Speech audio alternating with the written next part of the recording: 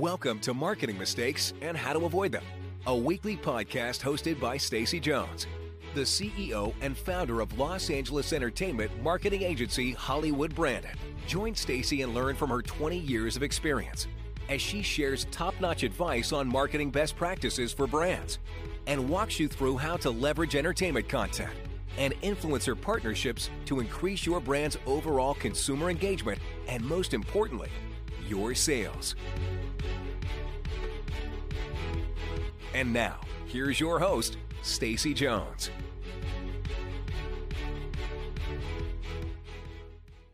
Welcome to another episode of Marketing Mistakes and How to Avoid Them. I'm Stacey Jones, and today I'm going to talk to you about the legal rules about product placement in the United States. Both the Federal Trade Commission, that's the FTC, and the Federal Communications Commission, that's the FCC, have explored regulation of product placement in recent years. Certain groups have challenged the right for content producers to include brands without disclosure that they or the content owners have been paid to integrate commercial interests into the programming. The original concerns arose in October 2003, way back then, when Ralph Nader, remember him? His consumer protection group, Commercial Alert, lodged a complaint about product placement, demanding that TV networks identify paid placements in their programming with on-screen disclaimers. At the time, concern was very high that in addition to enforcing disclosure, the FTC could hold hearings to work out industry standards and issue best practice guidelines. In turn, the FCC could opt to ban the practice entirely, though that always seemed extremely unlikely.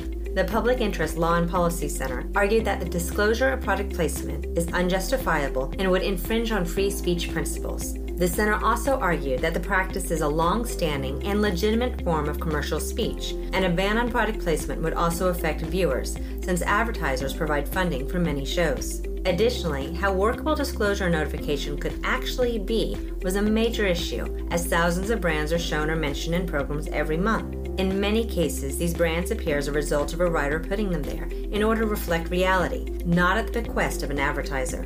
Both government agencies had the potential to radically alter the then mushrooming product placement business, as TV networks would have been forced to showcase disclosures, interrupting the programming viewers were watching in the process. And after review, both the FTC and FCC chose to not make required changes at that time. A couple of years ago, a new buzzword was created that had marketers hopping, and still hopping today, to get on board and try out the newfangled advertising Hail Mary. And that discovery, in a nutshell, product placement, just with a new name, native advertising. In December 2015, the Federal Trade Commission published new guidelines for native advertising, which has altered the product placement landscape to just a small degree, and has had a much bigger impact on social influencers with new regulations in place in 2017. So what is native advertising? Good old trusty Wikipedia defines native advertising as a type of advertising, usually online, but feasibly elsewhere, that matches the form and function of the platform upon which it appears. What that actually means is that a brand appears in content, print, digital, video, or TV, in a way that appears organic and natural, so that the viewer believes the product is part of the content, and it provides additional credibility to the brand and makes the consumption of the advertising a more enjoyable experience. When I say native advertising is product placement, what I really mean is that native advertising is the definition of good product placement. The only difference here is that some product placement is on a trade or loan basis without a fee being paid, while other product placement uses a fee to guarantee scripting and that camera angles are on the brand's logo. So regulations do differ here.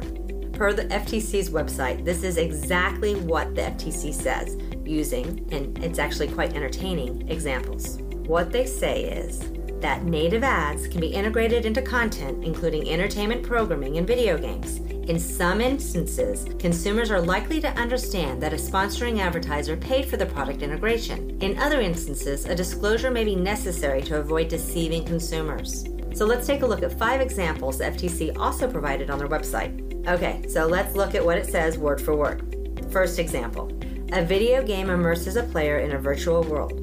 While exploring part of the virtual world, a player sees billboards advertising actual products. The marketers of the advertised products paid the game designers to include the ads in the game. That billboards are advertisements is apparent to consumers, to the extent that the billboards are for actual products. Consumers are likely to attribute the ads to the sponsoring advertisers, and no disclosure is necessary. However, the sponsoring advertisers would be liable for any deceptive product claims on the billboards. Okay, that makes sense. So let's look at the second opportunity. The same virtual world game, which we just discussed, integrates branded products in other ways. For example, game characters wear a specific sunglass brand, drink a particular brand of beverage, and patronize a particular donut shop. The sponsoring advertisers paid the game developer to include their branded products in the game.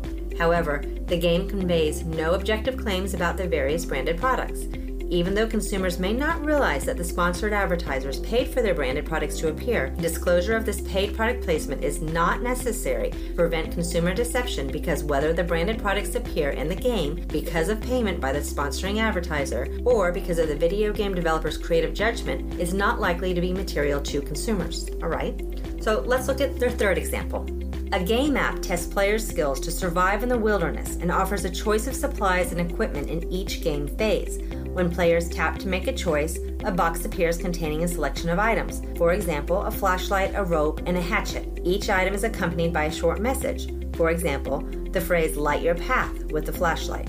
Among the items players can select is a bar of soap identified by brand name with the text "Clean Up." If tapped, the soap icon takes the players out of the game and into the soap manufacturer's branded game app. Based on consumers' customary use of the game and the similarity of the soap to other items players can select in the game, consumers might not recognize the icon as an ad before tapping and leaving the game. Because the in-app ads format misleads consumers in this respect, a clear and prominent disclosure informing them of the icon's commercial nature is necessary before consumers tap on it. Okay, so now the brand is actually going to have a notification go out to that viewer and player. Let's look at the fourth example. On its website, a home improvement TV show features do-it-yourself videos hosted by an expert builder who provides advice on home projects. A stain manufacturer, ZYX Paints, pays the show to produce and publish on the home improvement show site a video on building a wood deck. In the video, the show's expert builder uses a ZYX paint stain and recommends it to protect and maintain the deck. The ad's look and feel closely resembles other videos posted on the home improvement show's site, which customarily are unpaid. In this situation, consumers are likely to perceive the video as independent content, reflecting the impartial opinion of the expert builder host or the show's writers, and would not likely attribute it to the sponsoring advertiser. An effective disclosure informing consumers of the video's commercial nature before they play it is necessary to prevent consumer deception. So now we're looking at having to have something that's a call out about being sponsored. And now let's look at the fifth example. Instead of the video I just described, the home improvement show is paid by ZYX Paints to create and publish on the show's site a video that shows the expert builder host using ZYX paint stain on the deck. However, rather than the expert builder expressly recommending the product to protect and maintain the deck, the camera zooms in on the product's label. Whether an effective disclosure informing consumers of the video's commercial nature would be necessary depends upon reasonable consumer expectations. In this particular situation, consumers would likely interpret the use of the branded stain product to be the expert recommendation and opinion of the expert builder host or the show's writers, rather than a paid inclusion. In that case, a clear and prominent disclosure of the video's commercial nature is necessary before consumers play it. So now we are really looking at the fact that a consumer needs to be told that a brand is sponsoring content if there's an expert's voice or a camera shot of a logo inferring the preferred usage of the brand. That's going to affect a lot of reality shows. One way they can get around this is by mentioning on screen our partner, brand ZYX Paint, versus the messy, in-your-face screen takeover yelling that this is an ad. So beyond what's legal now and what isn't, the true issue a brand needs to keep in mind is that when products are stuffed into shows without regard to entertainment value, it's clearly a matter of product placement overkill and a lack of taste, which may cause consumers to turn off programming. But that's not what most brands are seeking. And while many do push to have more impactful product placements, they do also understand that an organic partnership is the ideal to not offend potential customers. And those organic partnerships are also less likely to offend the FTC. So stop by HollywoodBranded.com to take a look at our library, which has infographics, white papers, ebooks, and videos, or our blog, blog.hollywoodbranded.com, which has hundreds of helpful hints on how to make brand influencer and entertainment content partnerships a success from the get-go. That's it for this episode. I hope it was helpful, and please let me know if you have any feedback. I'll see you next week. And as always, if you need a little or a lot of help, my agency, Hollywood Branded, is here to lend a hand. If you would leave a review or any questions I can address in the future, I'd really appreciate it, as your feedback helps me know my advice is valuable and interesting to you.